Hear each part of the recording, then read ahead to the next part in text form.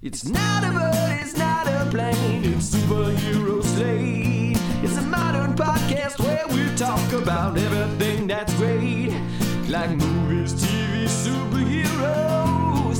It's Superhero Slate. Oh yeah. Hello everyone and welcome to Superhero Slate, the show where we run down the latest superhero entertainment news. We love TV, movies, and superheroes, so let's talk it all out. My name is Chris Dillard. And my name is Mike Royer. And this week, we're prepping to avoid all Spider-Man spoilers. Oh boy. Some of us more than others. I am honestly severely concerned for the amount of spoilers that are going to come out. Oh my this gosh. week. I mean, I know we're just doing the show intro right now, but like I said the other week that I had muted all these permutations of the Spider-Man movie, on Twitter. And I was just on Twitter like seconds ago, and on the right-hand feed of it, like, bam, Tom Holland right there. That's a keyword, Twitter. I muted that. Why is that showing up anywhere? Like, I understand it's like a right-hand panel, and it's like a different, like, I don't know if it's like where you're serving me ads or what the deal is, but I should not be seeing the text. I should not be seeing those letters in any combination anywhere on my feeds. This is insane. Mike's curiosity is being tempted right now, and it is all your fault, Twitter. Oh my gosh. It's awful. It's going to get worse. We'll talk more about it in a minute. The Video Game Awards gave us a ton of trailers, and we're actually going to talk about what we got. 4 trailers down here, 5, and 5 in a teaser. It looks like. It was also a big week for Halo, the franchise. If it's a big week for Halo, it's a big week for Chris. Yeah, this is very true. I have a couple weaknesses. Like I always tell people, like, if you could distill yourself down to like 4 pillars of what you are. Halo is one of mine. Marvel is another one. So I'm like, I always try to figure out oxygen and then water is the other two. I don't need those. I really don't need those. But like, as a person, I always fall between like Star Wars sometimes, or like, I've always said like, maybe Pokemon. The other two kind of float, but it's always Halo and it's always Marvel. Like, those are the 2 things we can do. Actually, we'll get into our pre-show here. My wife was able to snag me the Halo Xbox controller for the Elite Series 2 this week. They put them back on sale. They've been out of stock for months, and she happened to look down at her phone notifications. They had them on sale, so she snagged one. So like, I've literally almost gone full Halo on all of my video games. She's a wife all-star, because I also saw that she made made special Xbox shaped like iced cookies for your Halo LAN party this week, and I was like, dang, what a wife you got. Well, let's just jump into it then. So this week for me, Halo Infinite dropped on Wednesday. The campaign. I've been playing the campaign. I've not beat it. I like to.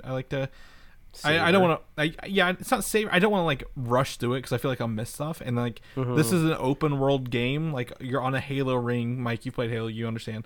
Like, you're on a ring. It's very open. Like, you're not going through tunnels like to get to wherever you want. So you can actually go around and find things to upgrade your armor, unlock things in multiplayer.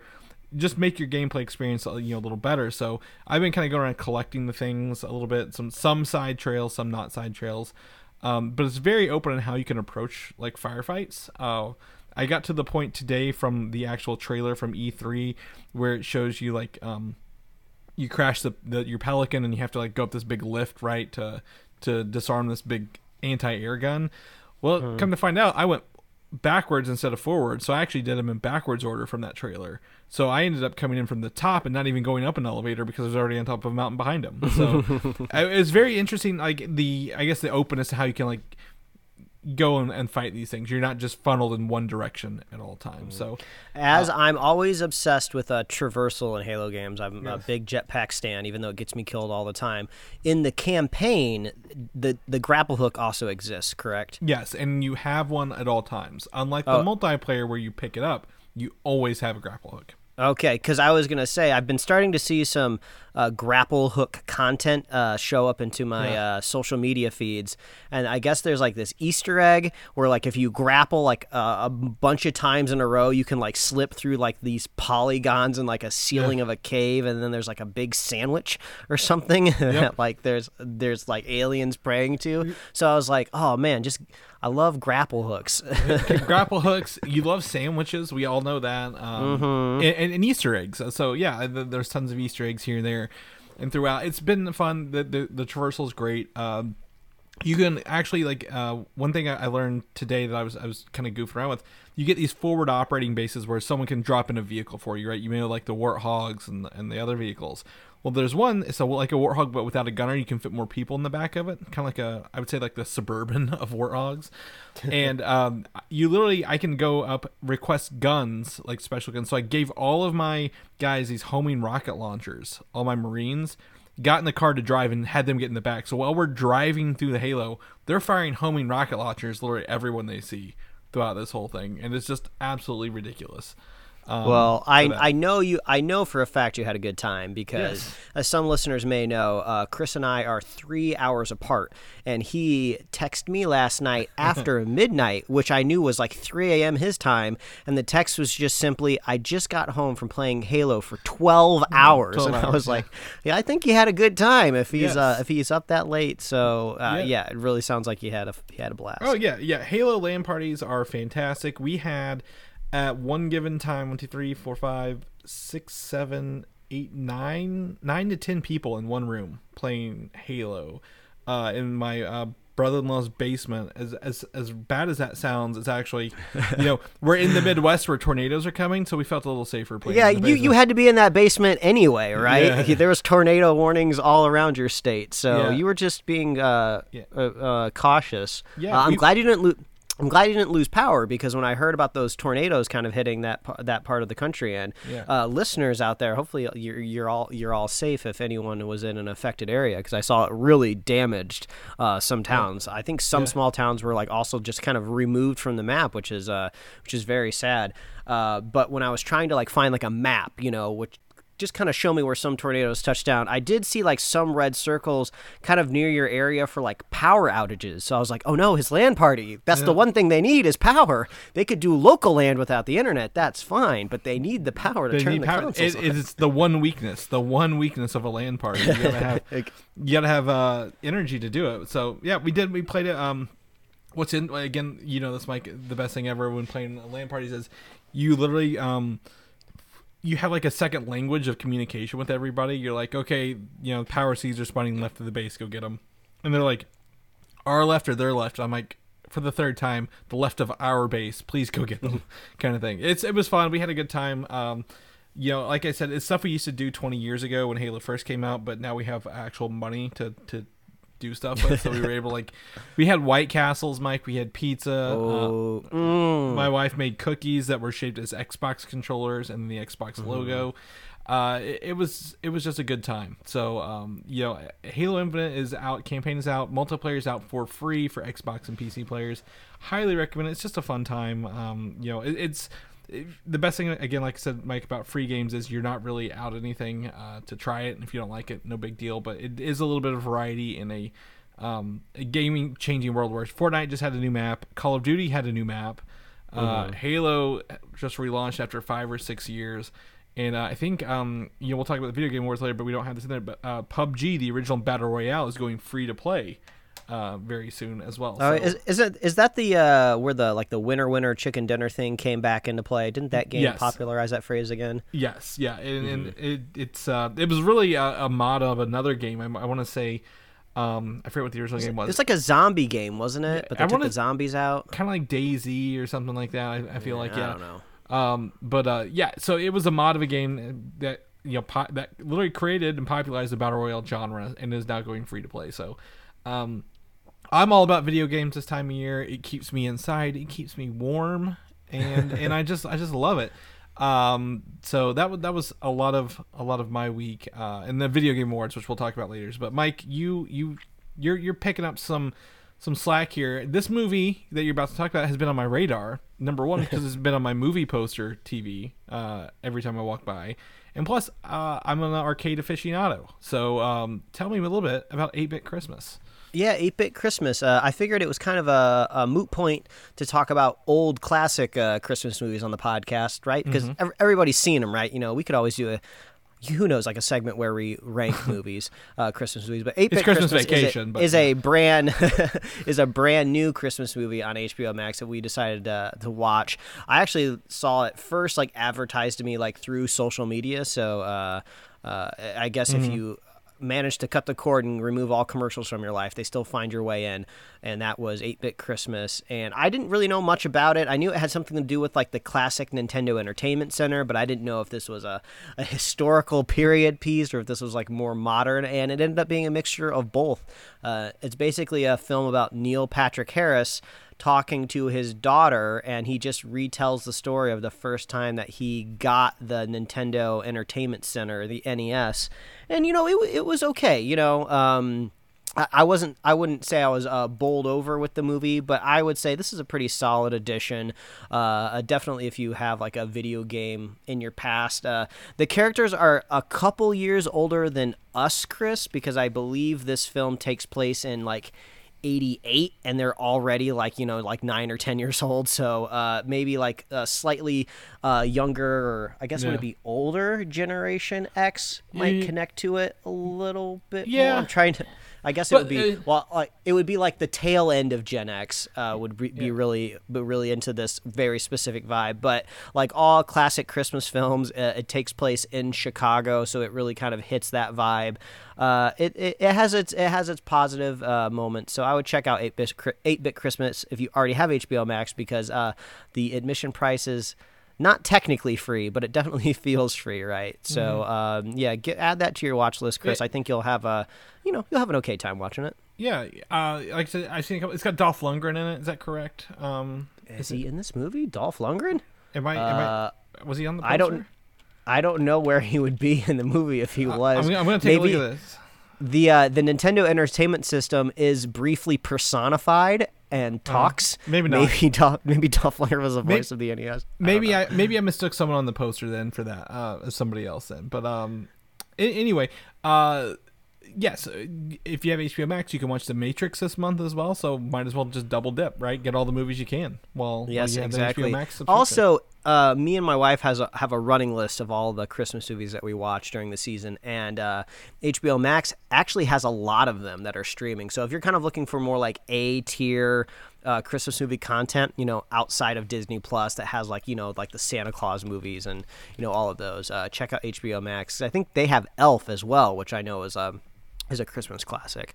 But we also watched a brand new kind of rom-com Christmas movie over on Netflix called Single All the Way that we just finished watching like maybe a couple hours ago before we hopped on the podcast. And it was pretty good. There's a lot, I have to stress this, there's a lot of really bad Christmas movies on Netflix, and they all have like this same visual theme to them, where it almost feels like they're renting the exact same production crew and they're grabbing the exact same camera and lighting department. They just all look very, very similar, and they're also very badly written. But this was the first one he came across that has that same visual look, which got us a little worried when we started watching it. But the writing was actually pretty good. It was pretty funny. So Single All the Way, I would say it's family friendly, so you could watch that with your family as well. So two brand new recommendations for Christmas movies if you're looking for something to watch, you know, because honestly, Chris, we're all just kind of killing time, right, until Thursday for you, and then Sunday a week from now for me to go watch Spider-Man No Way Home. Yes. Before we get into Spider-Man, I looked up, I was driving me nuts. There's a Dolph Lundgren movie called Pups Alone.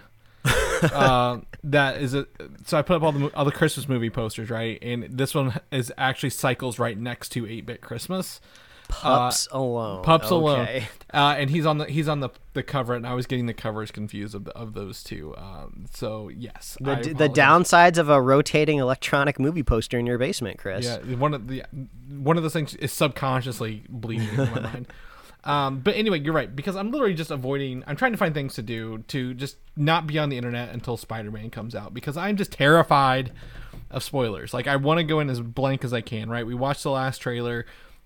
I'm starting to see bits of TV spots. I think even they officially put the opening scene online already for this. Sony did. Of course, Sony. Yeah, I'm like, just I don't want to click on it. Don't want to watch it. So Chris, I've already said, like, you know, I'm trying to use the mechanics that I have within Twitter to help me out. It's even harder on Instagram, because Instagram has like pegged me as like a superhero person, right? So in my Explore feed, I get like tons of superhero stuff. So like over the last week, I've been purposely tapping on like all superhero, especially especially like Spider-Man content, and go and you do the long press, and then you can hit not interested, not interested, not interested. So the algorithm thinks I'm like shedding like superhero stuff from my life, but what they don't know is I just don't want spoilers. It's being very, very difficult. So cross fingers. I mean, we'll talk about Hawkeye at the end of the episode, but that was spoiled for me too, because that Wednesday release that screws me every time, because I forget it comes out, and then before I know it, it's Friday and I haven't watched Hawkeye yet, and then the reveal has been spoiled for me already. So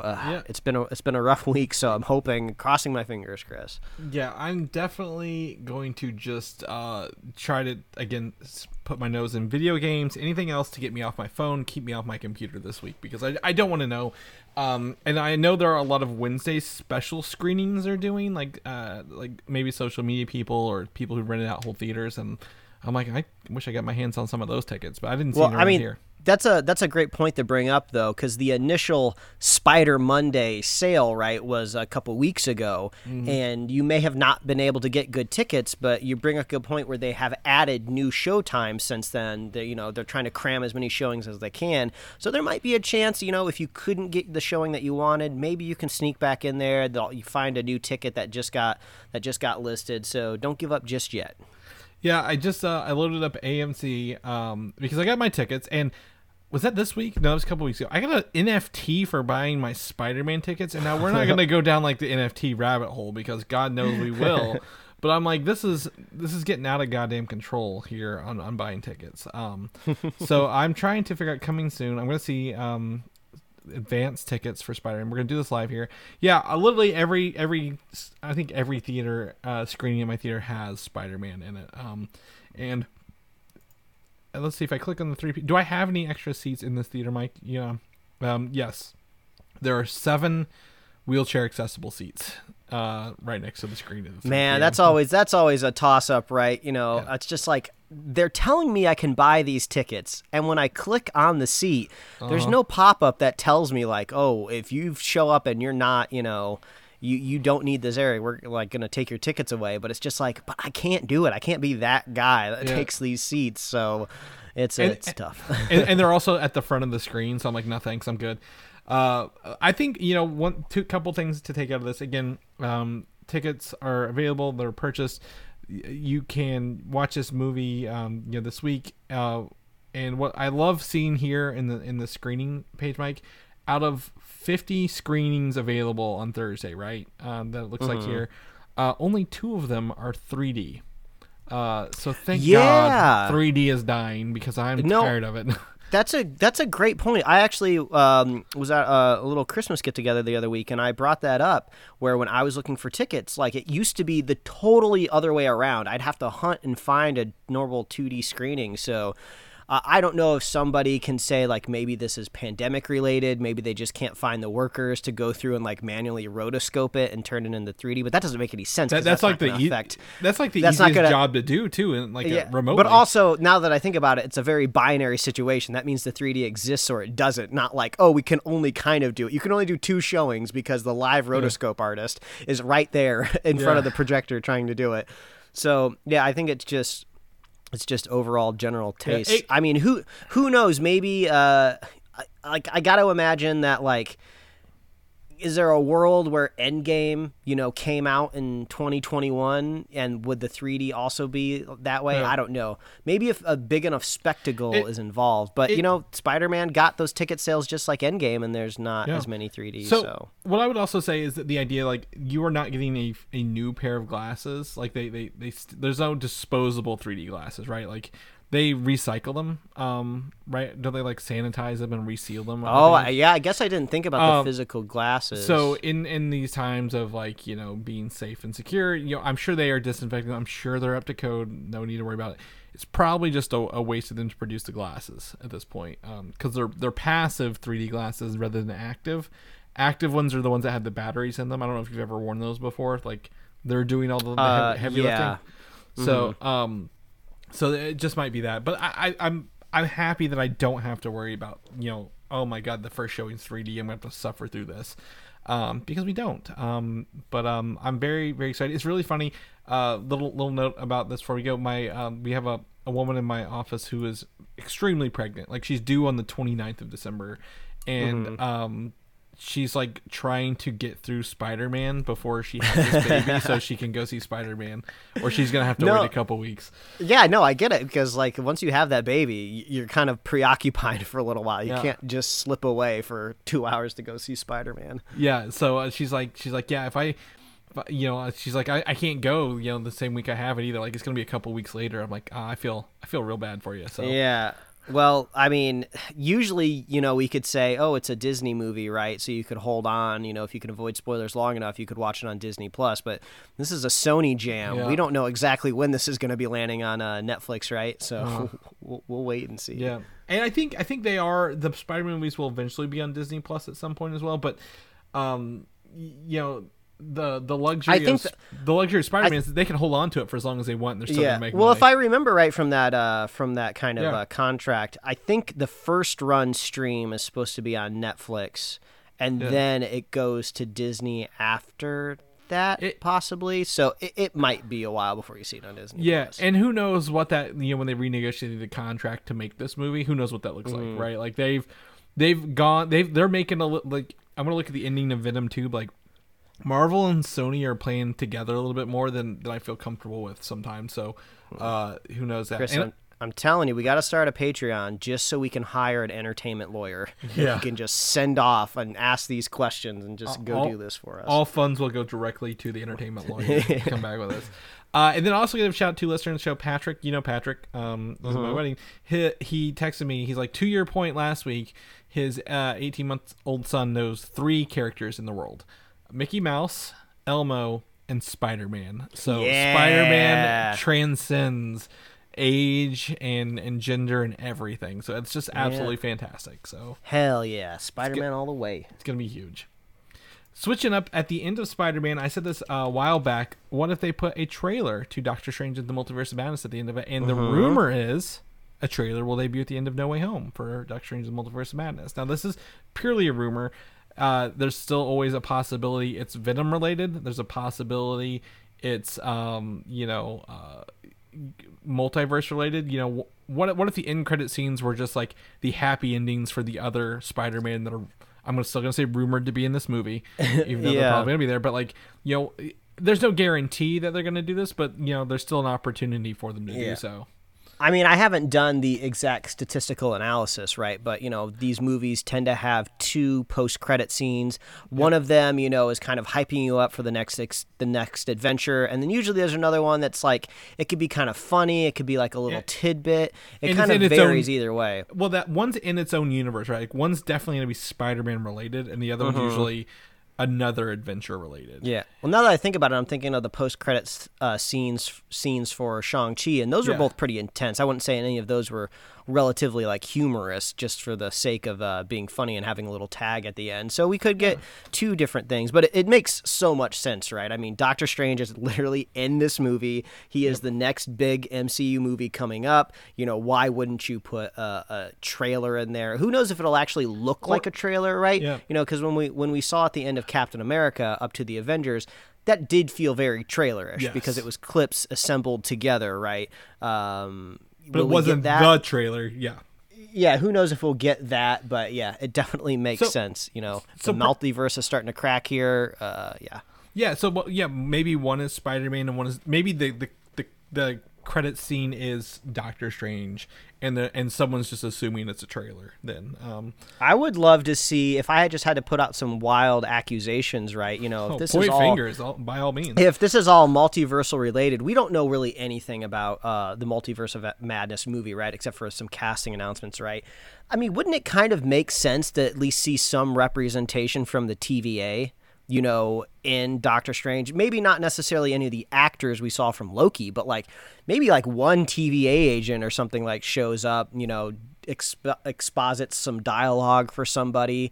But it would be kind of cool to see the TVA escape the kind of the Disney Plus, egg into the MCU, because it seems like that's going to be happening eventually anyway. Yeah, I would say, if I'm going to be completely honest, something that would get me hyped up is it's Doctor Strange. It's, the multiverse is cracking, or maybe he thinks he fixed it, but then we get the actual live action Captain Britain, Haley Atwell return in her Captain America suit. Like, Doc, we need your help, kind of thing. I don't know. It could be not. It could be something else. But like, translating a what if character to live action would definitely be probably something for me to see. And also, if that happens, I'm really curious how much the MCU at large is going to consider Disney Plus required viewing, right? I mean, when we get to see Wanda again in Doctor Strange, like, I feel like her TV show, her character development has to pop up in some way. I could see, Kevin Feige going like, okay, if you really want to experience the MCU at 100%, you really should be watching these live action series that we're putting together. But I think even like he himself can't expect everybody to sit down and watch What If, because there's still that mental hurdle of getting adults into watching animation. What If is I think the hardest one, because it's 8 or 9 episodes, right? And like, I think now you could binge them pretty easy, but at the time, no. But I think the live action ones, I think they are saying are required, because there's no way we're going to go into Captain America 4 without watching, Falcon Winter Soldier, Doctor Strange without WandaVision. I don't know where Loki's going to go. Or I guess Quantumania without learning about He Who Remains, and Kang. And then, I don't know where Hawkeye's going to end, but damn, I'm excited for that too. So yeah, I think it'll be required. I mean, I don't know. I hope my hope is that it's not another Wanda post-credit scene, that it's actually a Doctor Strange post-credit scene. And the other day I was driving thinking, did they ever answer why that little figure / shadow or glare was in the WandaVision in credit scene after they changed it? That kind of faded into the background. Yeah, I don't know. I'm starting to feel like it's just some sort of like weird like special effects just like glitch, and then they fixed it. But yeah, it would be really funny if that was actually a plot point. They had someone on Fiverr go back and fix it real fast, and he forgot to do that. But I don't know. Doctor Strange, very high, very. I mean, I was sad we got 5 months of drought, but I guarantee you probably we'll have 1, maybe 2 Disney Plus shows by that point under our belt. So hopefully we can get some more going. So I'm gonna show you a poster Chris, here. This is wild. I've already looked at this like 4 times, and I'm very excited to talk about it. So the original post is someone found this poster at one of those like poster collections. You know at Walmart where they have all the movie posters like in like the flippy kind of rack. This is in a movie poster at a big national store. The problem is Taika Waititi himself has said that this is not real, but it feels real.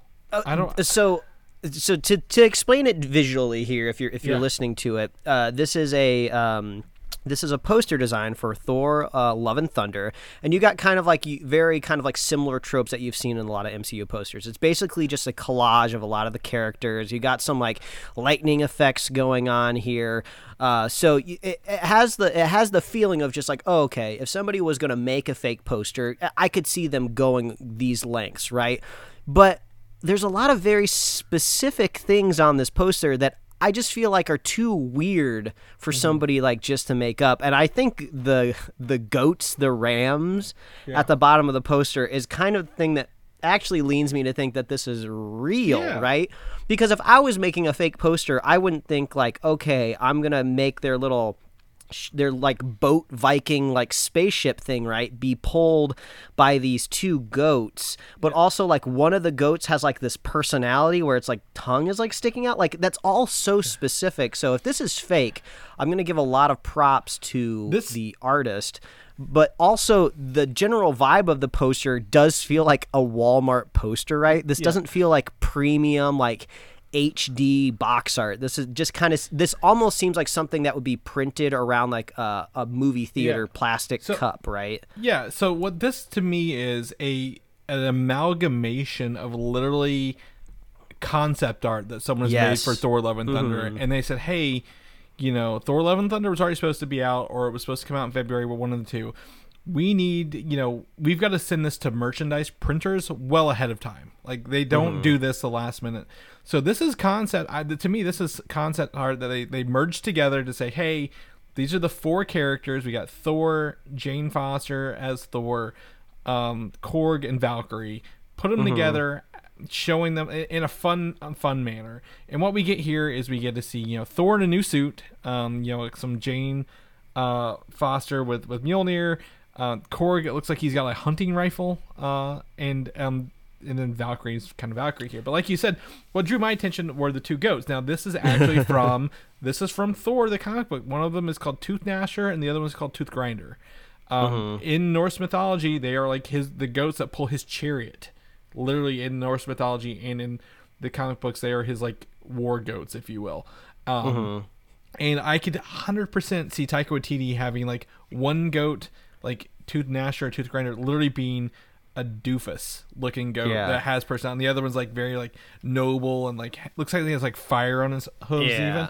Like this is very much, I feel, pure concept art put together. So I believe it is real.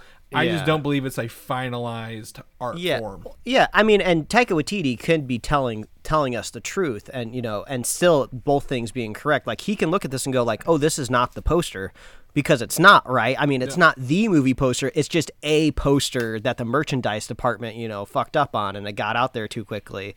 But if we are to assume this is real, I think the one interesting thing to take out of this is that Jane Foster is in the Thor armor, and she's on the poster, so it makes me think that this happens pretty early enough on in the movie. This isn't like a third act, like, oh, everyone's like beaten up, we're all laying on the ground, we need somebody like save us, and like Jane picks up the hammer and then saves everybody. It seems like this is going to be like a plot point that goes throughout the movie, but who knows, depending on the type of merchandise. Maybe this is merchandise intended for people to buy after the movie's already been out, so everybody knows she becomes like Thor and everything. So it's interesting to see that maybe that lead is not being buried. Yeah, and they didn't really bury it when they announced it either. To me, I think it's going to be one of those things like there's going to be another Thor and like people aren't going to know who it is. Like that's going to be the mystery. And like, as comic book fans, we knew who the Winter Soldier was, but that doesn't mean the reveal in the theater for everyone else wasn't that much more amazing. So what if, like, oh, this is Thor, and they're going to come to find out, oh, this Thor is actually Jane Foster, what the hell kind of thing. So it could be a real fun reveal for everybody else, and we just know again too much. It looks like Stormbreaker is still pretty heavily prominent on this poster. Jane has a hammer. I don't know if this is the hammer that Thor picked up when he time traveled or not. So Stormbreaker's still hanging out, which is cool. So at the end of Endgame, Captain America had Mjolnir and took it back to the point in time he took it from. Oh, okay. So is this a new hammer, maybe crafted just for Jane? I wonder if we're going to be seeing the what's his face? I already forgot the actor's name from Game of Thrones, who was working on that industrial star, crafting. Oh my gosh, what is his name? It's Peter Dinklage. Peter Dinklage. That's right. So from my understanding. And this is so that is Mjolnir itself, and it looks like in this it's been reconstituted. You bring up a good point. Looking at her, like notice how there's like it's either lightning or cracks around the hammer, one of the two. Oh, theory. I mean, okay, so I'm trying to remember when the hammer was broken. It's shattered. Because my brain is confused because I'm thinking of the very first Thor Ragnarok trailers when it happens in an alleyway in the city, but then they changed it to happen like just in an open field on a cliff. So I could almost see Jane Foster traveling to that site and like picking up the pieces, and then maybe hey, she has a lot of experience with this hammer, and then maybe it kind of comes back together, or she puts it back together, and that's how she transforms. There you go. That's my theory. Yeah, there's to me it's reconstituted Mjolnir. And you can even see below her chin, it's got the actual engravings from Mjolnir on it. So, yeah, I think he's going to keep Stormbreaker, which is obviously badass like an axe, and she's going to get Mjolnir to give her power, and that'll create the dual Thor situation. But, the other thing we haven't really talked about, and you can kind of see below her chin, is this a multiverse situation?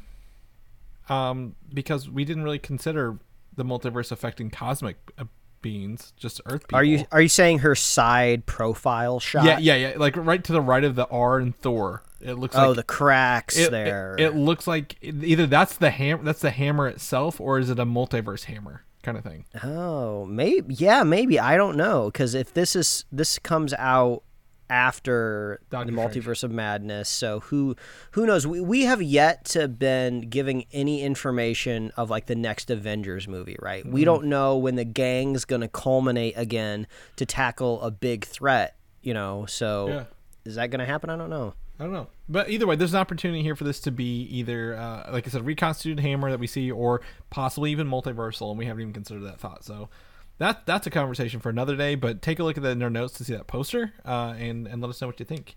And if you're going to go out and get your own goats. My family has like 60 goddamn goats. And I'm going to recommend Tooth Gnasher and Tooth Grinder as the next names for two of them. This week, Shang-Chi and the Legend of the Ten Rings was released on physical media. So for those who collect physical medias, I collect the Steelbook still.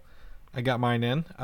Pretty cool. So they got some cut scenes, deleted scenes, stuff like that going out there. But the other big news for Shang-Chi was literally when the physical media was released, they confirmed Daniel Desencrentin is returning for the sequel, Shang-Chi, and whatever the subtitle will be for the sequel of this movie, which I don't think is really a surprise to us. I think that felt pretty good that he was going to get another movie, right? Like, yeah,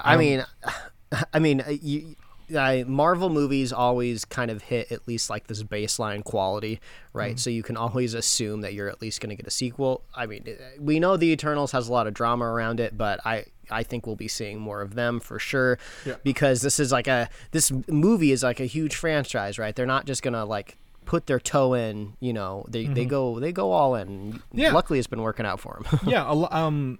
What was it? The Hulk is the only movie I think that hasn't gotten a sequel so far, right? Is that, if I'm just kind of running through in my mind what we have? I mean, I think so. I mean, unless I guess you can't count Black Widow really, because it's kind of a prequel. Yeah, and even if they did a Black Widow too, I wouldn't be surprised, and followed her sister like Yelena. So I think the Hulk is about the only one. But yeah, so really no surprise here. I think everyone who's watched this movie has loved it. Like, I have not run into someone who really didn't like Shang-Chi, so that's great news. Along with the announcement that the director is returning for a sequel, he has also been announced to oversee an unnamed MCU series on Disney+. And most popular theory is that it's a Ten Ring series that we announced was rumored kind of like several months ago. These series have really piqued my interest, and I would say this would be comparable to the Black Panther series that could be working on, because these are the filmmakers that are also working on the larger, higher budget MCU properties, and then kind of like adapting their ideas for the quote unquote small screen. We might get a little bit of preview of what that could look like when we watch Peacemaker. I know totally different networks, totally different universes, but yeah, what's it like when the person works on the bigger thing and then works on the quote unquote smaller thing? Is the quality going to be different? Is it going to be better? Is it going to have a different vibe? I don't know, but I'm interested to see how that works, right? Because they'll be thinking about this the whole time, right? Like, oh, when I'm writing, or editing the movie, how is this going to affect the series that I'm, working on next, or who do I hire, to help me write it? So this will be interesting. But it sounds like maybe some of this would be considered like year 3 or like phase 3 for like Disney Plus Marvel. I don't know exactly how we're categorizing that yet, but it seems like all the Marvel stuff we have planned for Disney Plus showing up here soon. Nothing has really been tied to the MCU with the creatives involved just yet. Yeah, and what makes me lean into the rings is like if he's writing Shang-Chi, or even directing and has a say in the series, which the end of Shang-Chi, spoiler, does set up a continuation of the Ten Rings. It would make sense that he kind of runs these threads together, because he's working with all the characters, right? So, I mean, does it make sense? I mean, just spitballing here, maybe the Ten Rings would like clash a little bit with maybe some of the plot in Armor Wars, right? You kind of got this technology that I'm sure the Ten Rings would be interested in, but I'm curious to see what direction they go, right? It doesn't seem like they're going to be necessarily a force for total good, right? Yeah. It seems like they'd be more for like a force of like anarchy. Well, maybe try to make things better, but maybe not in the best possible means. I'm thinking more like a mercenary kind of school. Like, I don't think his sister is evil or mean, but like, she's definitely for hire. I think money talks to her, right? Like, she ran that underground fighting ring for years. So like, maybe she's a mercenary kind of thing. Like, they may be on the bad side sometimes, they may be on the good sides, but they're very neutral about what they do, because it's like whoever the highest bidder is will get our best fighters out there. I wonder if there'll be any sort of I guess I don't want to say magic, but this other dimension, right, that they slipped into in Shang-Chi. I wonder if that'll pop back up in Legend of the Ten Rings at all, because it seems like it will definitely be incorporated in the sequel of the movie in some aspect. Yeah, I mean, if they don't, that's a huge loss. Like, that's a big miss, right? Like, they literally defeated the devil that was keeping that realm under watch into like a small island. So yeah, of course, go back to maybe we get to see that realm thrive a little bit, and become good. But I don't know. There's a lot of opportunity here, and I think this is the first time in a while I just don't know which direction this is going to go. Like I'm like I can't even hypothesize because I know so little about Shang-Chi and how they've changed it. Well, also, we used to have Avengers movies as an anchor point. I'm not like being a crotchety old man or anything like that. Not saying this is good or bad, but we used to kind of know like, oh, things are culminating to the next Avengers movie. Okay, so how do we mentally kind of bring these characters together? How will they interact? What threats are they trying to solve? We saw Thanos at the very end of the first Avengers movie, so we knew eventually he was going to be involved. But so right now we just don't know. It's kind of chaotic, but I guess that kind of puts us in the same kind of mentality as the characters in the MCU as large either. Like, they don't know what's happening. Multiverse is about to split open. Jonathan Majors is going to be showing up in everybody's movie, like messing everybody up. Well, I mean, he's only in one movie, but I think that's a great point that brings up to mind. Like, is Kang and a multiverse or this the Kang that He Who Remains trying to take over and make his way the way of his timeline the timeline? Like, is that the next thing? Because they could do it, but like, there was no inclination in Shang-Chi that he was going to be fighting something like that. His seems more extraterrestrial, right? Like his next kind of thing. Because they're like, the rings come from another planet. They're a beacon somewhere out there. So I don't know. Harry Styles? Maybe they'll run into some Eternals? Yeah, it could be. I think they're leading towards a multiversal thing and a cosmic thing. Like they're setting seeds for multiple things right now. And cosmic. Actually, it would be very cool to watch Simu Liu, Shang-Chi fight like a big alien. I think that would just be really cool. I want to see that. Yeah. That sounds awesome. We did in his movie at the end of it. But yes, another bigger alien. It was like a drag. I want to see him fight like some jacked green dude or something. Well, I guess that could be the Hulk, but blue dude. I don't know. Yeah, you want to see him fight a bigger something dragon. Something with antennas at the top of their head, right? Yeah, I mean, what was it? Fin Fang Foom, the Macklins are definitely probably going to be playing that. But Shang-Chi 2 pretty much confirmed. We have no date, we have no time, we have nothing else. So, but just sharing that around. She-Hulk. This is a rumor. This is a big rumor here. But earlier this week, Kevin Feige came out and said Charlie Cox will be coming back as Matt Murdock. Probably Daredevil as well. I think it's assumed. But we don't know when or where he's going to be doing this. Interesting announcement also, too. Like, it almost seems like he saw the writing on the wall and was like, oh, this is about to come out and there's nothing we can do to stop it. In a perfect world, it would be a fun reveal, but now I feel like I need to get in front of it. Yeah, I have two theories on that. I hate to say it. One is Spider-Man and one is Hawkeye. I don't know which one. Those are the only two things happening for the next 6 months. So I'm like, why would you say this now, kind of thing? Yeah, exactly. But the theory is that when Daredevil makes his debut in She-Hulk later, which makes sense, right?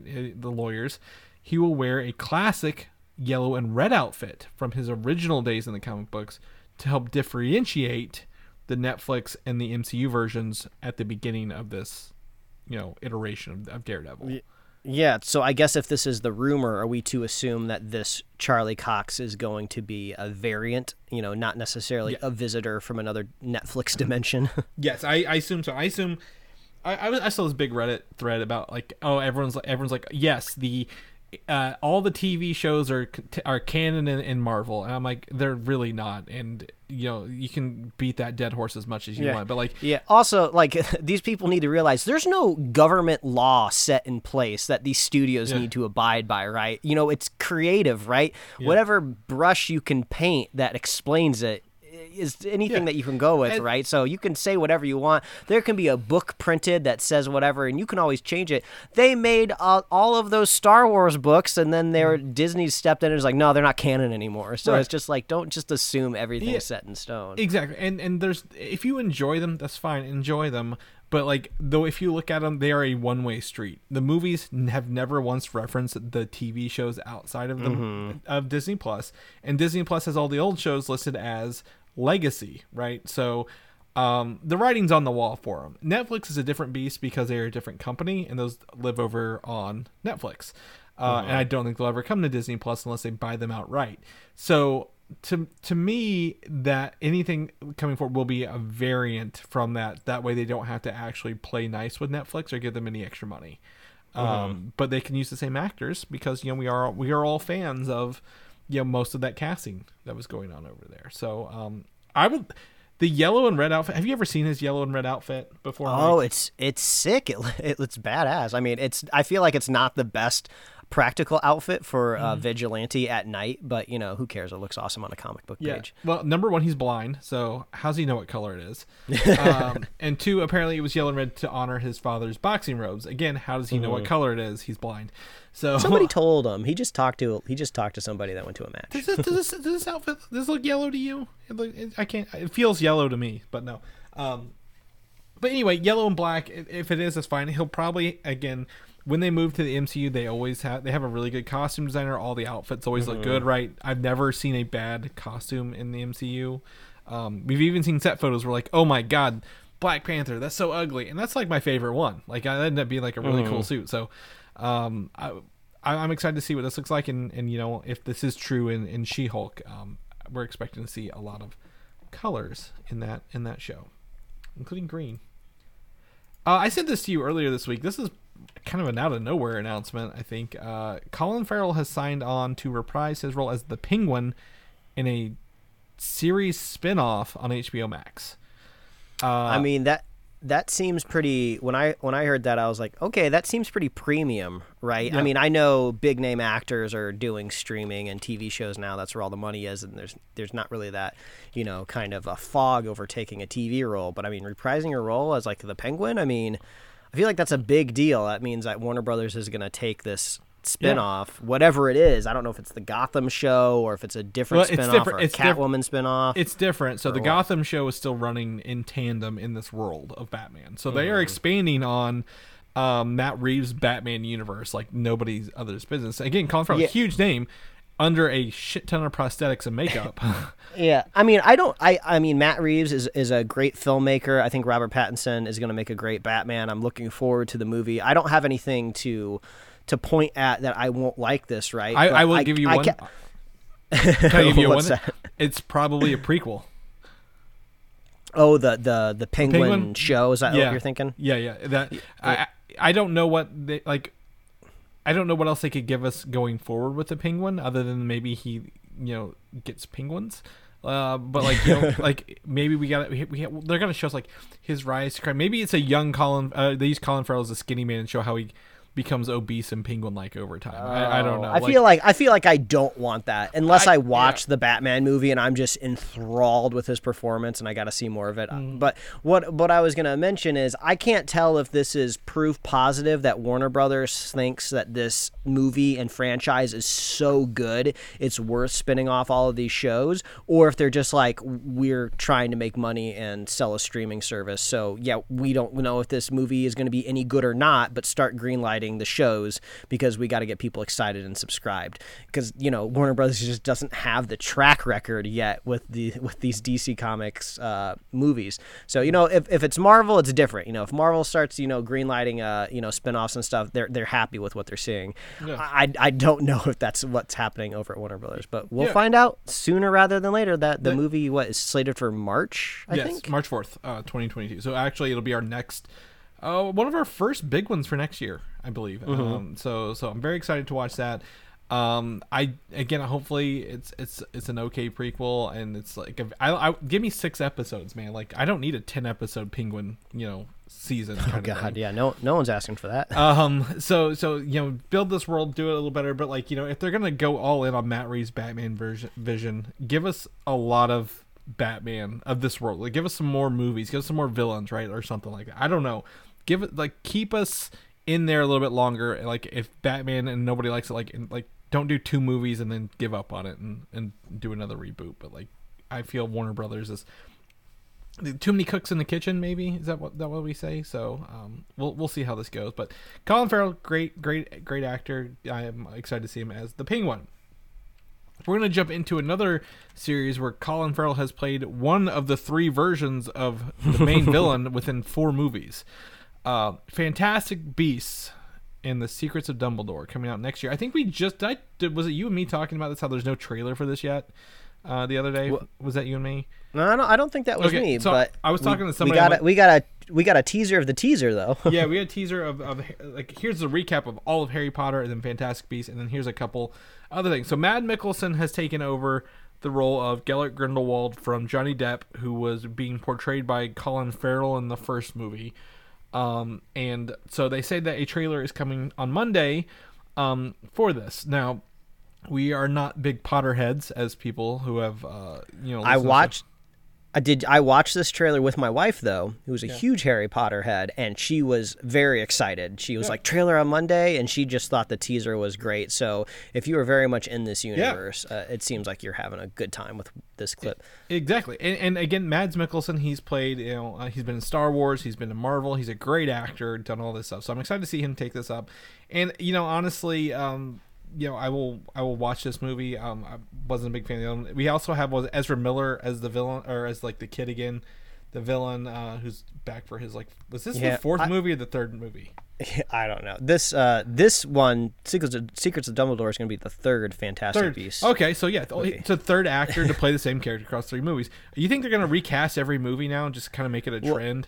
Where he looks different for every movie. One thing that's really funny about this, so this does kind of feel like a moot point because if you're listening to this podcast, it's Monday. This trailer's probably already out, right? Yep. But one interesting thing about this teaser of the teaser is we do get a recap of the previous, nostalgia of the Wizarding World, and they do insert clips from all of the movies that the Wizarding World has encompassed. But there's a severe lack of Fantastic Beasts 2 content. In the montage, I didn't see a shot of Nagini or anything like that, and you don't get any of obviously Johnny Depp in it at all. So I thought it was kind of funny that they were purposely not really showing you anything from Fantastic Beasts 2. If they did, it was very quick, but I recognized pretty much everything from the first Fantastic Beasts movie. Well, so that seems to be a choice. and what we said, the second one's called Fantastic Beasts, and whatever the second one's called, I don't remember the subtitle. That's how Crimes of Grindelwald. I believe yes. Where were the goddamn beasts in that movie? Right. We didn't get any Fantastic Beasts in that movie, so I think it's one of those things the title kind of. For me, they keep shrinking the Fantastic Beasts in the logo. It gets tinier and tinier every subsequent movie that comes out. If you look at the marketing materials, it just looks like the Secrets of Dumbledore all over the logo. Well, I know it's a big Harry Potter time right now for the Wizarding World. I know there's that TV show, right, where they're doing the house cups or whatever for trivia. Oh yeah, I saw a commercial for that. Yeah, so those have been on Cartoon Network or something, TBS. I thought it was I thought it was more premium, but I know they're on the 3rd episode. They have this coming out next year. That video game is supposed to be coming out next year, and the HBO recap or the I guess the reunion special, right, of everybody coming together. So they're shaping up to drop some money in this and hopefully just get rid of what's her name who writes it, J.K. Rowling. So she who should not be named, which I believe is what the fandom there calls we go. her Yeah, now. she who should not be named. I'm down with that. I was hoping that we would get a look at the upcoming video game at the Video Game Awards, but they did not show up there. But that's fine for that. But Fantastic Beasts trailer, we'll probably talk a little bit about it next week to the best of our knowledge. Probably just more of a yay or nay kind of vibe. So. Let us know what you think when you see that. We'll each ask our wives what their thoughts, and we'll bring that on the podcast. We'll let everybody know what they thought. Exactly. We'll do that. Bring your guys' thoughts too. Let us know what you think. So this week was the Video Game Awards. I think is one of the most exciting times. It's essentially like the Oscars, Academy Awards, Emmys, Grammys, Tonys, whatever they're called for video games. And who I didn't watch it. Who won? Who kind of won best game? The best game was It Takes Two. It Takes Two. Oh, is that that's like an indie game? It's like a little bit of an indie game, and you play as 2 little rag dolls under a spell, and you have to solve puzzles together with another person. It literally takes 2 people to play it. Like, I believe the gimmick was if you bought a copy, you got another copy free, so you could always play with somebody else. Oh, that's clever. Did Ghost of Tsushima win anything? I didn't. I did. It wasn't nominated at all. Oh, damn! I didn't see it at all. Maybe it was outside of like the. Let me see. Maybe it was like outside of the nomination category. Maybe it was like last year when it got. It came out 2020. It came out 2020. It would not have been eligible this year. Okay. See, this shows you how up to date I am on any of this stuff. Yeah, I know this. The expansion came out this year, I believe. Ghost of Tsushima. Let's see, awards at the Game Awards 2020. It won Best Art Direction and player's voice. Sense. Yeah, so last year. Player's voice this year was Halo Infinite, so that was a plus. Announcement for that, but yeah, so they always do. It's in Jeff Keighley's the thing. They always have people come in. Then they do some fun skits. They have some music. They unveil a bunch of new trailers, world premiere stuff like that. It's really fun. So we're going to talk about some video games that really hit what we talk about. Number one is the surprise announcement of a Wonder Woman video game. Did not see this coming at all. I thought they would focus on a Superman game before a Wonder Woman game, but they this is coming out and is from the game company Monolith. I'm saying all these things to Mike, and I know he doesn't know a goddamn thing what I'm saying. So, luckily in the show. Well, luckily here in the show notes, you had the kindness to write that Middle Earth Shadow of War was from Monolith Studios. And I don't know much about that game, but I do know there is kind of like this second life of kind of Lord of the Rings in media when it came to the video games. There were some really popular games from Lord of the Rings, so it seems like it's a positive boon for the studio. But yeah. This teaser trailer, it's all cinematic, no gameplay. It's just they just rendered a pretty cool looking Wonder Woman with some narration behind it. So that's pretty cool. I mean, I always think it's hilarious, just kind of cosmically, that Warner Brothers is so much better at adapting their characters to video games than Marvel. I mean, it seems like maybe they're off to a better start with the Guardians of the Galaxy game that came out, but then also they put out the Avengers game before that, which had some tumultuous journey. Well, the difference is Marvel doesn't have a video game studio. Warner Brothers does.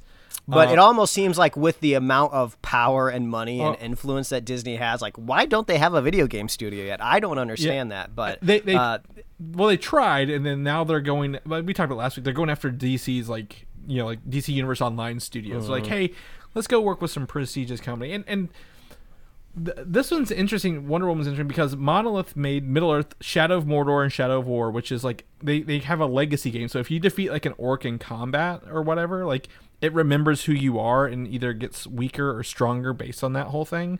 So like I don't know if this will have that, but one of the other funny things is they made one of my favorite shooter games, Fear. Did you ever play Fear?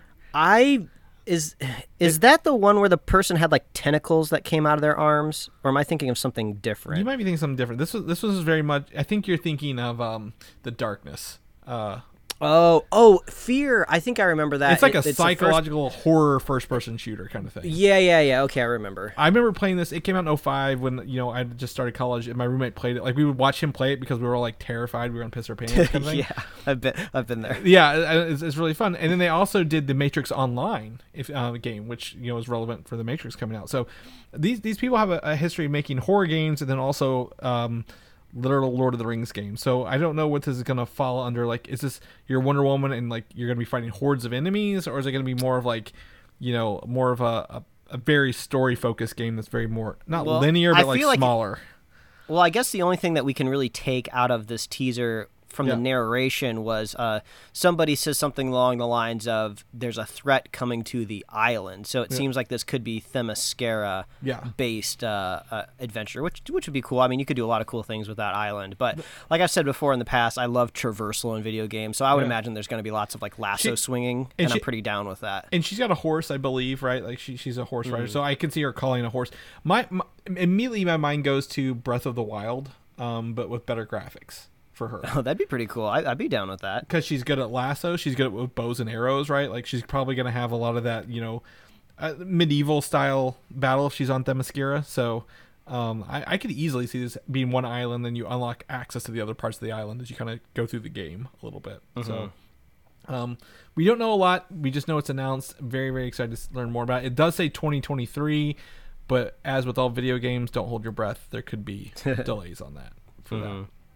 The next one is actual gameplay for the Suicide Squad Kill the Justice League, which is very, very Flash focused. I don't know if you watched this one or not. Like, yeah, it seemed like they were like, oh, let's pick like maybe a certain chapter of the game and like focus on it, because it seems like maybe that's how you would divide a game up like this, like the different league members, right? Yeah, like you're gonna go through each one, and then the Captain Boomerang is obviously known for being against the Flash, like they're in the same thing.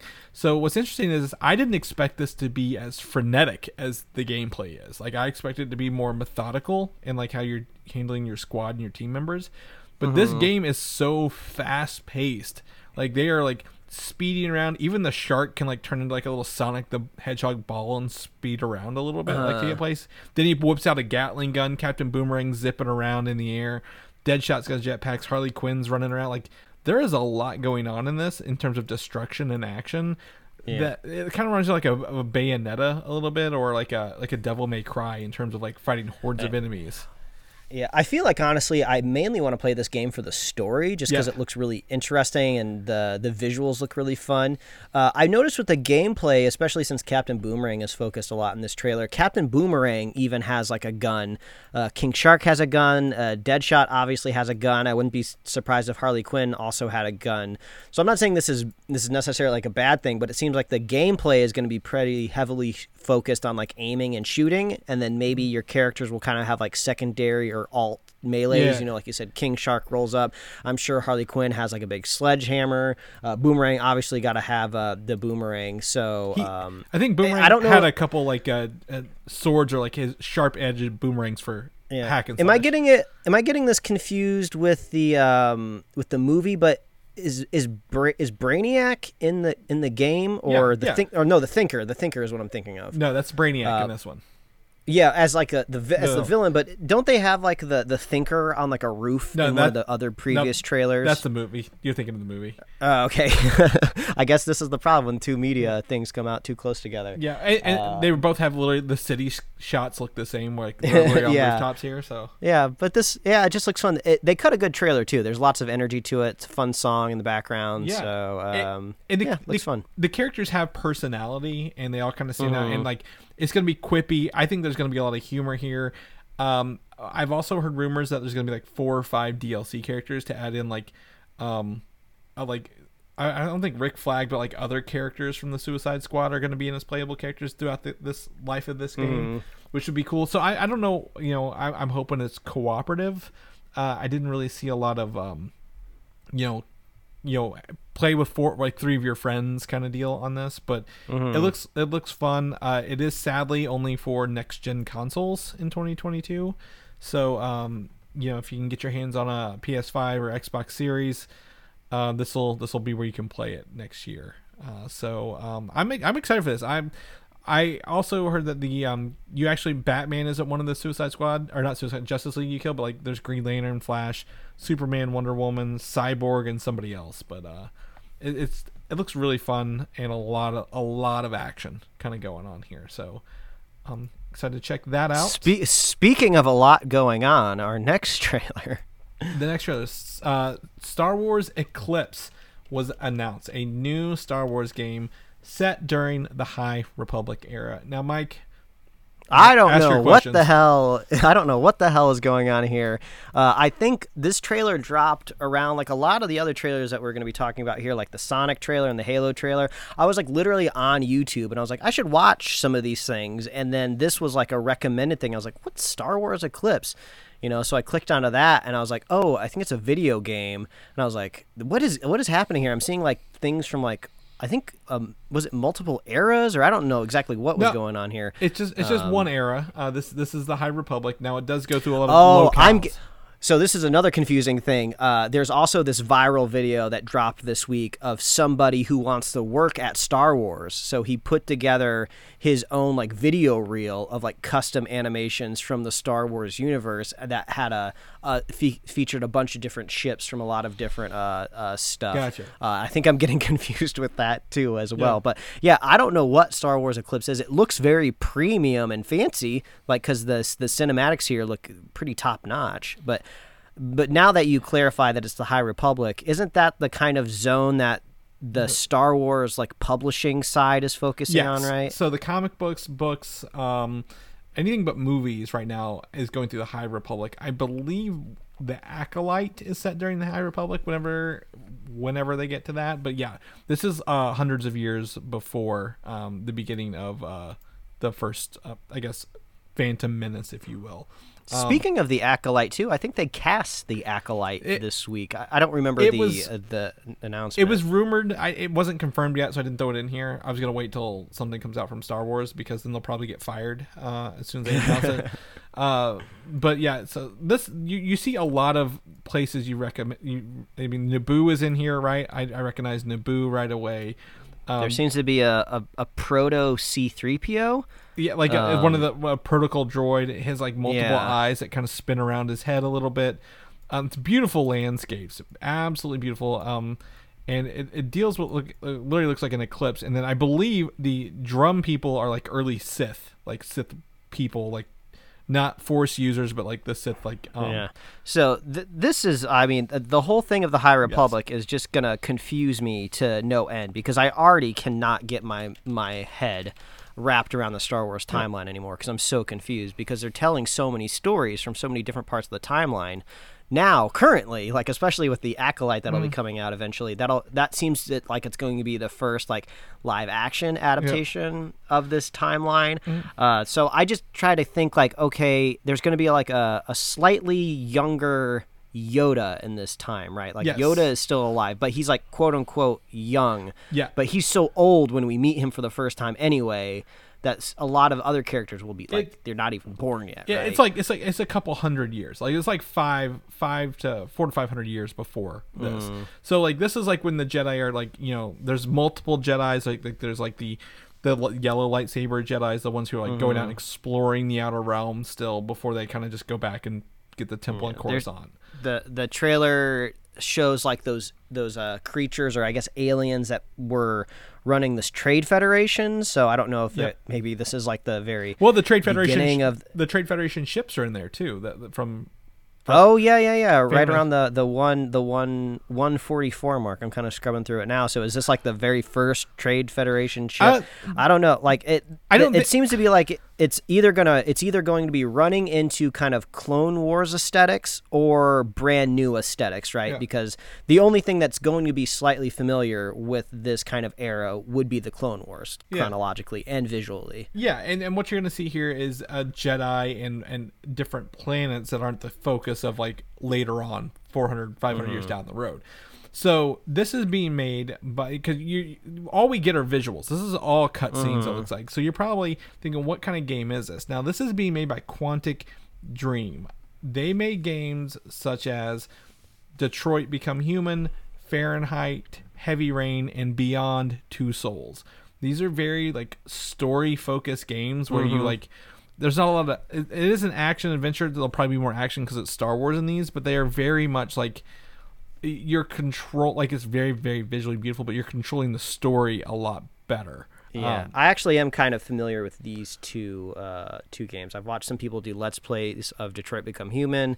I remember Heavy Rain because it was kind of one of those first like PlayStation 3, I believe, video games that was kind of like that's the game that was like trying to flex like the hardware of the console of like the decisions that you can make. So, I mean, this sounds pretty cool. I'm curious what the eclipse is supposed to be like. Maybe when the eclipse like hits this solar system, maybe like the Sith start banging those drums, and it seemed like somebody came out of some sort of like black soup or something. Maybe that's part of the ritual. I don't know, but it seems like there's a threat and like Jedis are gonna have to rise up and do something about it. So like I said, in the High Republic books, they're expanding to the outer realm, like the unknown territory, and like this is like, I think right around when they stop. Something happens in the High Republic to make them stop expanding outwards. So I think this could be something possibly evil, or like something they can't defeat, with pure like lightsabers alone, that's stopping them from going. And this will maybe the introduction to that force, or that villainous power kind of out there. So it's less Sithy, but like, there's still evil out there. It looks good. Star Wars always has, like you said, a beautiful aesthetic.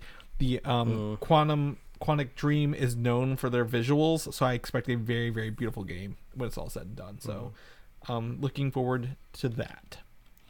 Ben Schwartz, right, is the voice actor for Sonic the Hedgehog. And he came out to he actually joked that he had the trailer on a disc, and he's like, I actually don't have it on a disc because no one has disc drives anymore. This is just a prop. It was actually kind of entertaining. But he came out to actually give us our first trailer for Sonic the Hedgehog 2, Mike.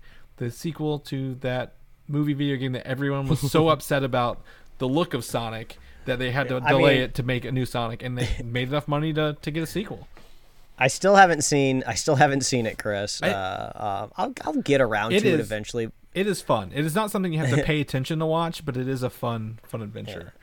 I did think it was pretty jarring to see Idris Elba voice Knuckles. It surprisingly worked in the moment at the end of the trailer, but I was like, okay, this is pretty cool. Well, I saw that the Sonic fandom, they responded very positively to this trailer. They were in it, and they wanted all of it, and you know what? I was happy for them. They threw, so the first one tried to focus kind of like on like, what if Sonic came to the real world? Here's the realism of it, right? They have literally thrown realism out the goddamn window for this one. They have leaned heavily into what Sonic is and does. There's a Chaos Emerald, right? We saw that. We see Tails come through and fly a little plane while Sonic's on top of it. He's catching missiles because he's so fast and throwing them back at people. Jim Carrey is going full Eggman, bald cap, big bushy mustache, crazy. And then of course, when they try not to make Knuckles sound sexy, they just make him sound that much sexier. Yeah, I saw that headline across the internet. Like they can't. He just sounds too awesome. Yeah. So it looks like Knuckles will be working with Robotnik at the start of this, probably before something comes out that Knuckles changes his mind or whatever and works with Sonic and Tails. There's a big green tornado at some point. I saw a lot less human characters this time around, which they're on a boat with Cyclops. Last time he was in a lake, he got killed off in this franchise for X-Men. James. But yeah, James Marsden. There it is. But I'm excited. I don't know if this is a go to the theaters and see for me, but growing up playing Sonic the Hedgehog 2, specifically the video game, this just hit a lot of the right nostalgic buttons for me, and very, very I'm thrilled to see Knuckles make an appearance as well. So, I recommend the first one. The trailer's here. Anything else stand out to you, Mike? As someone who hasn't watched the first one, anything you're like, oh, that looks interesting, good or bad along the way? I mean, it was a wild trailer. There's a lot going on. I think the point that you made, a lot less humans in this, is very obvious. I want to see a Metal Sonic. I feel like that's kind of one of my more iconic characters from the Sonic franchise. So I don't know if that'll be a post-credit scene or teeing up for a third one, but it seems like they got a franchise going here. Yeah. They definitely got a franchise off the ground. To me, it was just funny because Tails is so young and naive. Like when they went to it looks like they're in the winter bar and they walk in and the guy puts a knife in the desk and Tails just passes out of the door. They were cute in their little jackets and goggles. I was like, oh, that's cute. It is fun. It is very fun. So it looks like we're going along the way. Got along the way with this. I'm looking here. They actually got the voice actress Colleen O'Shaughnessy, who has voiced Tails since 2010, to voice Tails in the movie as well. So this is like one of those, they didn't hire anyone famous, I guess, to do Tails. They actually got literally the voice of Tails to do Tails. So yeah, they had to save money to hire Idris Elba, right? What doesn't he do? He turns everything good. He made Ghost Rider 2 actually a watchable movie. I don't know how he did it, but Sonic the Hedgehog 2. Check out the trailer here and let us know. In what will again live on as one of the most cock tease trailers of all time.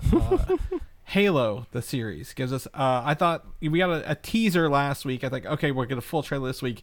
Not a thing in this trailer that's going to change my mind. Got lots of establishing shots of locations. They love fucking people's faces right in the middle of the camera. Like, don't they? Like, they how many, like 5 people, like, right there in the camera.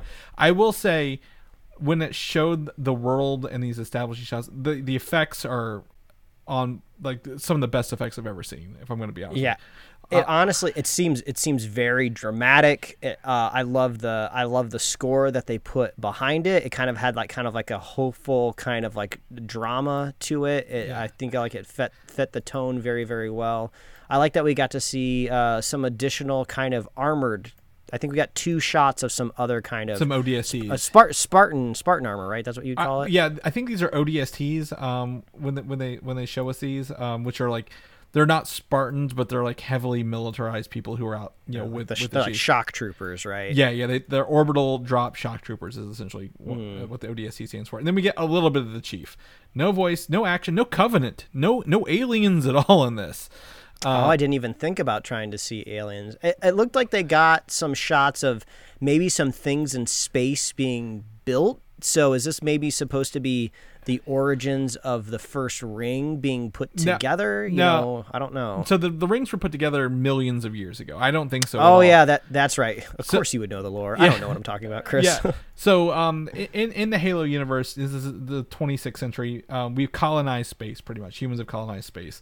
But like we see, like, they've started like kind of like the Gundam, like they started building in like meteorites and stuff like that because they couldn't find worlds that worked. So they live in these like big asteroids and stuff like that. Now I will tell you, at 28 seconds in, it does show us High Charity, which is a jellyfish looking spaceship.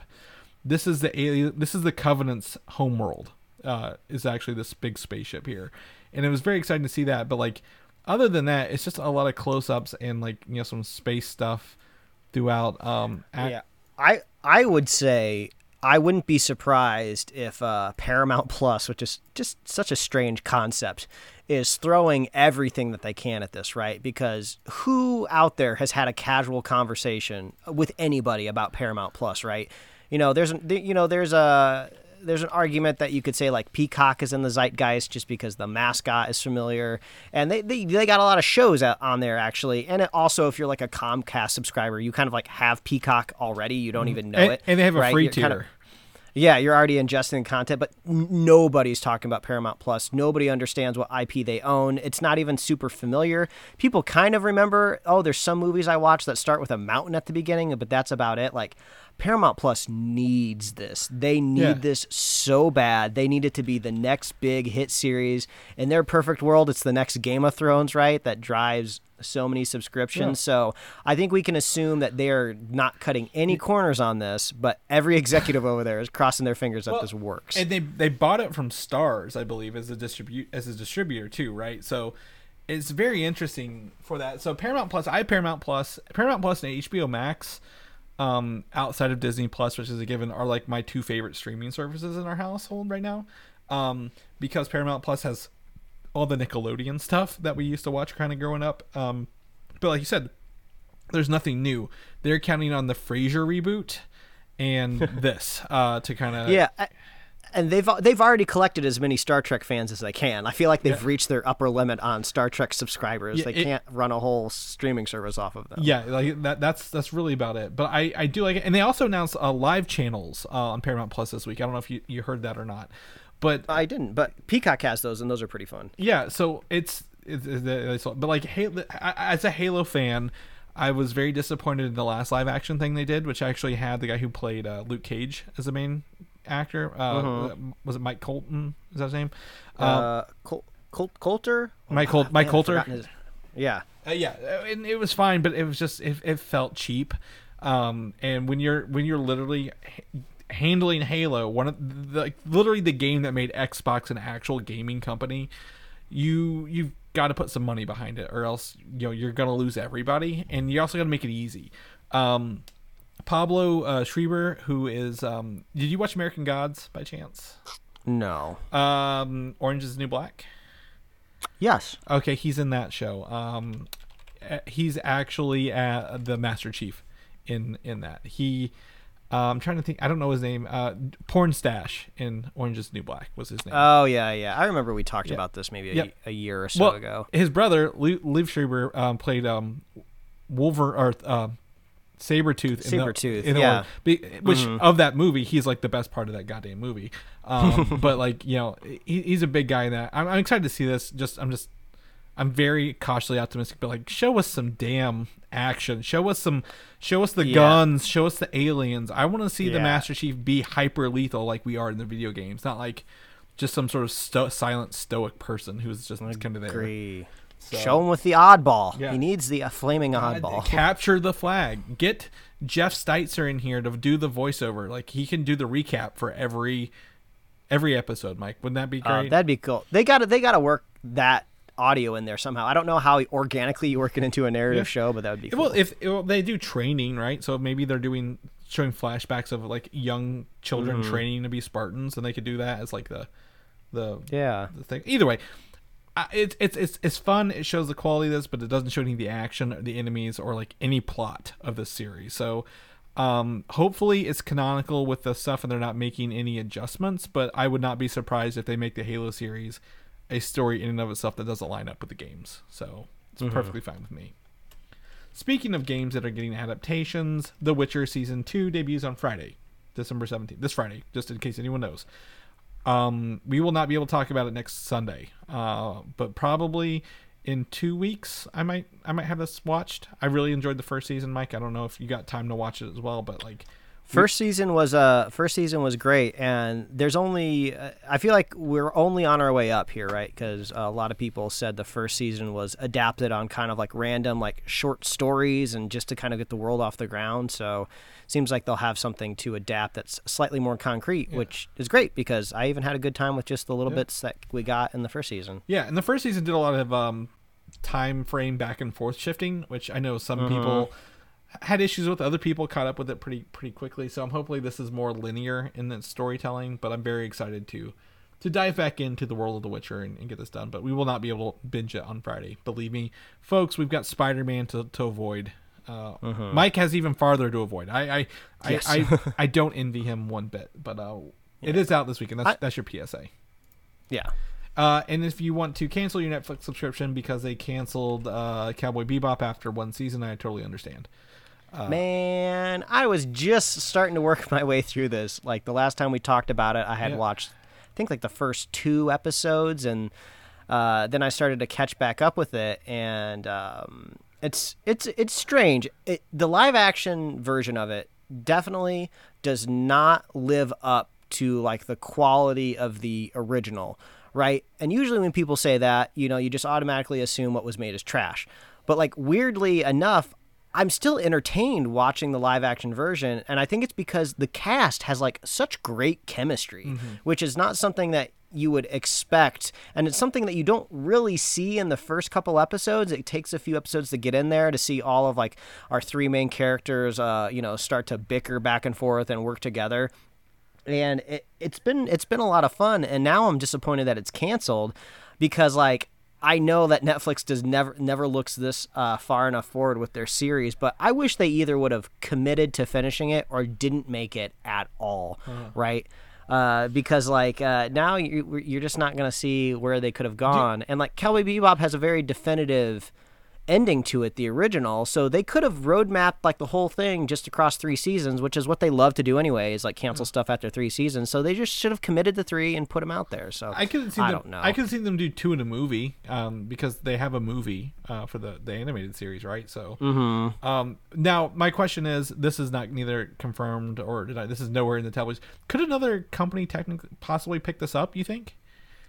Like that's a great question. This is another reason why we need that entertainment lawyer, right? Because we've seen it go the other way around all the time, right? Netflix saving other properties, but usually that's how it goes in Hollywood. I believe is like the studio technically doesn't outright own the rights. They're usually like licensing it for like long term to put it on their platform, and they also have that little screen grab at the very end of every episode that says, "Oh, Cowboy Bebop is based off the the animated property by so and so." So, Yeah, this could be a decent grab for another streaming service that maybe wants to pull some over, but I don't know. It was pretty divisive out there for the fan base. Like tons of people were happy to see it canceled. Like, oh, it serves them right. Right, of course it was bad, but like a lot of people watched it, so there's definitely eyes on it. But that could just be the Netflix effect in general. So many people have Netflix. When something new drops, you're gonna get lots of eyeballs, even if it's good or bad. What's interesting about this show is once it came out, I didn't hear a single word. I'm actually I literally, good nor bad, I've heard nothing about this. I actually didn't even know it came out. That's how radio silent it went, which was really weird because usually, whenever I do the show notes, I live in a world of discourse. Like literally, if people hate something or like even don't like it a little bit, they are very vocal. Like where I get our notes from. So like the fact I heard nothing about this until like it was canceled, it's really weird for me where I live. So yeah, it literally, I probably just lives in the middle ground of everything, like probably for like the normal crowd, and someone's like, that's fine. But like it is, like I said, there is the animated world, for what was it, 20 years ago, it has already told its story. It doesn't need to, like, if they were going to do this, at least commit to 2 seasons before you like license it forever and don't let anyone else make anything again. So it's weird. Yeah, it's surprising because it was in the top 10 trending for a while, and then not so much anymore. So, oh well, no love lost, I think, for the big fans of Cowboy Bebop. But some people found enjoyment in the live action. So when this goes down in the annals of history, I don't think I would say that this live action adaptation was a complete failure. And I think that has kind of been the story with anime adaptations for the longest time, that they never get it right and they're always bad. Yeah. There was things to like about this live action adaptation. And that's the thing. Like, if people hated it because they didn't like it, how they adapted it, I would have heard that for sure. Like easily where I live on the internet, they would have said that. Never didn't hear anything bad about it. So I agree with you. I think if it was canceled, it's probably just because even I'd never watched the animated show all the way through. Like, it's just a very obscure property to pull. Yeah, and I'm sure it's expensive as well too, right? I think when Netflix puts this many resources and also marketing resources into it, because I know they thought this thing was going to be huge, because usually you can check their social media accounts and see what they're focusing on, because there'll be some things that drop brand new and you don't see a mention of it on the Netflix Twitter account, but like Netflix, they tried to get memes off the ground with like I and the dog. They were trying so hard to like make this a thing because I think they thought it was going to be a thing. So I think that's probably why it got canceled. They're just like, we just can't justify spending this much money on it, and it didn't go viral. We need it to go viral if we're going to spend, X millions of dollars on it. So that would be my guess for the cancellation. Yeah. Yeah. I mean, business is business at Netflix, and they make weird decisions. So whatever works for them. All right, so at the end of the episode, we're going to talk about Hawkeye this week. I actually forgot to put it in our show notes because everything else coming up this week is pretty hyped for me. But episode 4 dropped this week for Hawkeye. I think this one breaks down into 3 parts again. They're very easily segmenting these Hawkeye episodes, and there are 3 main sections per episode, and we're going to do each section really, really well. So the fact I forgot about it doesn't mean it's bad. It's just literally this. We have Spider-Man. Okay, and it's weird that we talk about them as sections too, because normally someone would be screaming like, "Well, yeah, idiot, that's what's called an act." Right. But I feel like acts kind of follow a bit of a storytelling arc, and I feel I almost feel like we were just getting 3 more sections of a broader story. I mean, I said, last episode I had a much better time with it. I'm still having fun with it now, but I still keep getting the feeling that with this show specifically, I almost wish it was a movie, which is kind of strange because, you think Hawkeye, smaller scale, this probably could make a decent TV show. But I keep thinking, I feel like this could be condensed a little bit more because I'm still having fun. But, it just seems like they're.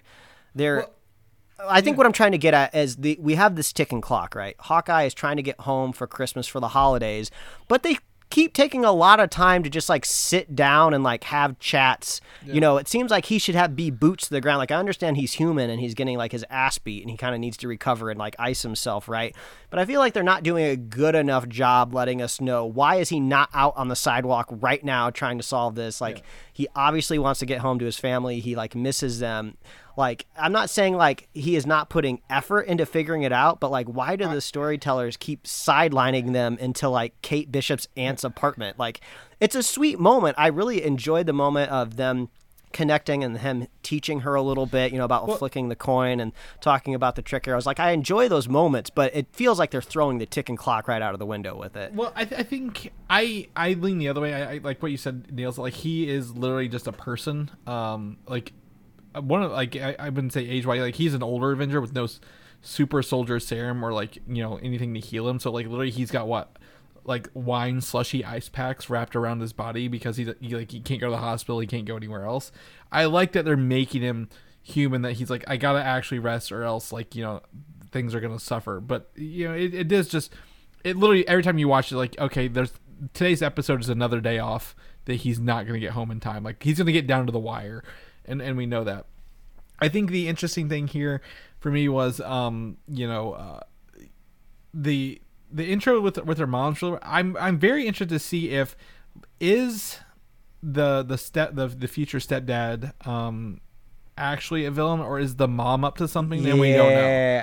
Yeah, I think we're on to the same thing here. Like, I'm not saying that the stepdad isn't bad, but he kind of seems to almost be the red herring at the moment, because there's a very specific line that the mom says when she walks Hawkeye out the door, and she's like giving him the whole spiel, like, oh, this is my daughter, I want her to be safe. Like, yeah, we get that. That makes total sense. And then she's just like, okay, so we both agree you'll drop the case.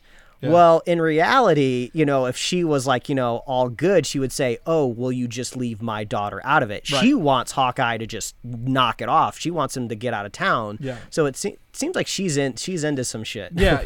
She's probably at there, and I don't think he is the sort of. I'm thinking maybe he could have been Ronin before Hawkeye. Maybe I think maybe he's the one who killed Maya's dad or whatever, because we never saw the face of Hawkeye whenever he was doing the sword slashing, remember, with the last episode? Maybe there could be a little bit of a mystery there. But he's not, I don't think he's like the smart villain. I think he's just like, maybe he's doing her bidding. Maybe technically he's under her employee and they're just like, they've fallen in love, but she's the brains and he's just kind of like doing what she says.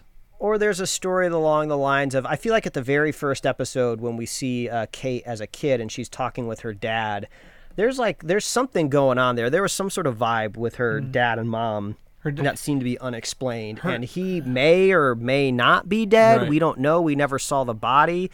So did the mom maybe pick up on the dad's criminal enterprises, like to keep them, in their rich, a palatial estate? I don't really know exactly what's going on. Could we use a fake death and then give him a new identity to?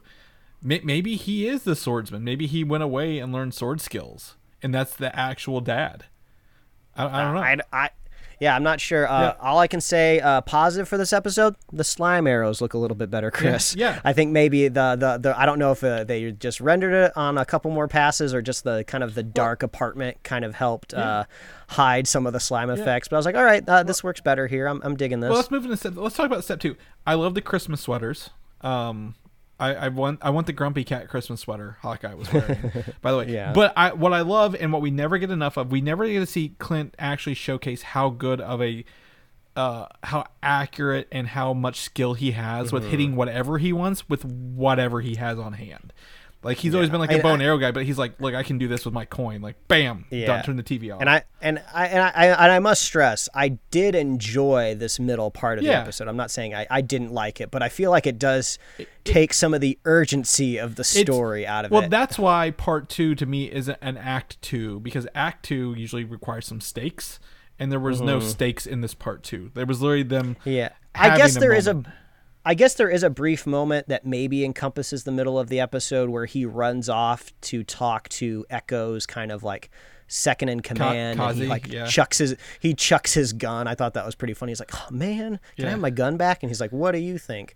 Yeah. So I enjoyed that. But yeah, it was a fun, touching moment. Yeah, and they gotta watch the Christmas movies. He taught her some skills, how to bend the coin around the corner. It's great to see him do that, because I've seen him in the comic books, he was able to kill people with his fingernails, and because he could throw them at within things. So it was great to see that. Moving on to the third part, which I think is the highlight of the episode, Kate using her, I guess, naivety to break into an apartment while Hawkeye just kind of was like literally Overwatch for this. And then we get to see like they find this watch, this MacGuffin of a watch. We find out Laura can speak, was it Russian or German as well in this episode, his wife. Like, is she a spy? Oh, yeah. Is she a previous spy? And that's where they met as spies 10 years ago? Yeah, I don't know. I do like adding a little bit of interesting shades to the wife, but it seems to be a bit of a crutch for this series of when they need to collect information. They're either getting it from Kate's mom's, like, company or business or an app on Kate's phone that hacks into a network, or like Hawkeye just calls up his wife and gets the information he needs. So it's a bit of a storytelling crutch, but I do like how it at least adds a little bit of flavor to the wife. Yeah, it gives Linda Cardellini something to do. Now my question is, everyone's like, oh well, maybe this watch is from 10 years ago, right, or whatever, but their oldest daughter is well over 10 years old. So like, what is special about this MacGuffin of a watch that we need to find out that has a tracker in it even? Yeah, and I believe obviously Hawkeye could be lying. He could be like an untrustworthy kind of a narrator, depending on how you look at it. But he does mention that if this watch is kind of like figure out or cracked or something, that somebody's identity will be revealed, or somebody will be like out in the open, I believe is what he said. So I originally just thought it was like a Tony Stark watch, but everybody knew Tony Stark was Iron Man. So I don't think that's it. Like, I was thinking maybe it's Bruce's watch, possibly, but I mean, is it a secret that he is or isn't the Hulk? And I don't think he would be in danger. I mean, he's the Hulk. No one's going to sneak up on Bruce Banner. You can't kill him, So I'm just trying to think, like, who in the compound, like, would it be?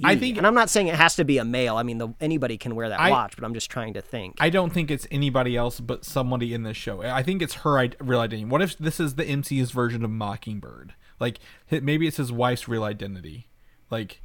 where they're like, maybe she. I literally think they both met as spies in S.H.I.E.L.D. and like Nick Fury got her out because maybe she got pregnant or something. I don't know. And this watch is tied to that identity and their location in the world. Now, that could actually be kind of interesting. I do like that idea, right? Because this show is called Hawkeye, so why wouldn't you use it as an opportunity to, like, maybe have an episode where there's a bit of a flashback? You know they're good at de-aging, right? Yeah. Maybe showing them and meeting each other. That could be kind of fun. And also, it could kind of maybe explain the very unrealistic idea of a spy like Hawkeye having a family to begin with, because, like, he is very talented. He can get away with a lot on missions because he's basically like a superhero, right? So his threat of death is much lower than like an average human, but still, like, if you got like a family and all them kids, like, you should have retired a long time ago. But if the wife is also kind of in it, that makes a little bit more sense of why she would be like, no, we can have a family, we can do this because we can do it together. I like that idea, Chris. And she knows a lot about what he's doing and how to get information, so that would explain why she's doing this a little bit more. Like, oh, she's the guy in the chair, and why does she know this? Oh, because she was previously a spy as well. Just a thought. But then we can find out she's in Echo's apartment, and then we get the reveal of Sam Fisher himself fighting Hawkeye on a rooftop. I'm kidding. You remember those games, Splinter Cell? Oh yeah, Splinter Cell. I was like, Sam Fisher? Who are you talking about? But that was Florence Pugh. Yes. So the big reveal is that Florence Pugh, the Black Widow herself, is fighting Hawkeye on the rooftop. So this ties in from the end credit scene of Black Widow, and she has found Hawkeye and she's fighting it. And the Echoes, Kate's fighting Echo. They get across there, and everybody's fighting everybody on the rooftop. Like, if that song "Kung Fu Fighting" ever came to life, this would have been the time to use it. It was hard to keep tabs on who's doing what, but it seems like the Yelena had an opportunity to kill Kate, but she didn't. And kind of went away. Echo seems defeated and went away as well. So I don't know. I believe we're going to get more Yelena next episode. I think we're going to get some more backstory on her, but I don't know what else to expect in the next episode. I mean, I think what really needs to happen is Hawkeye needs to get a Disney Plus subscription because he really needs to watch Black Widow to figure out what's going on here. He can clear things up very quickly. Like, no. I didn't kill your sister. Listen, we were on an alien planet. She sacrificed herself. I just happened to be there. That's how it went down. I tried to do it, but she stopped me. Yeah, she's too good of a person. God damn it, your sister. She's too nice. Yeah. but it does seem like she was maybe trying to subdue Hawkeye. I mean, who knows? Maybe she did have plans to kill him, but it seemed like at that point in time, maybe she wanted answers. Yeah. Because once things got too complicated on the roof, she was just like, oh, this is too much. I'm out of here. Echo kind of, I believe, did the same thing, right? She was like, no, too much is happening. I got to get out of here. Yeah. Because she got, once she started getting hit with, Echo got shot in the shoulder, I believe, and then also shocked as well. So she was probably like, I'm out kind of thing. But I think we're going to get more of, I believe, I've been told that the next episode will blow up Twitter. I'm like, you're going to blow up Twitter the day before Spider-Man? I doubt it. But yeah, well, that's got to be a good reminder. I need to watch this on Wednesday because the Florence Pugh reveal was spoiled for me. I mean, we knew she was going to pop up in it, but it would have been better if I didn't see it coming because I did like how they played it out where, like, Clint was just like, no, I'm out here fighting her. Like, well, who am I fighting out here then? Yeah. So I thought that was pretty funny. So I'm glad. I mean, the show overall is more positive, luckily for me, than how it started out. So things are trending still in the right direction. It still kind of feels like it's got some screws loose, maybe needs a little WD-40 on some parts. But overall, like, I'm surprised I'm having as much fun as I am with just Hawkeye. Kind of seems to be like the Aquaman, you know, of the Avengers. People seem to dog on him for his arrow skills, but I mean, bow and arrows are just cool. Like, just like how I say I love jetpacks and grappling hooks in video games, I'm also always going for, like, the bow whenever I have a chance, just because it's really fun. I played Call of Duty with you. I know how big of a fan of the crossbow.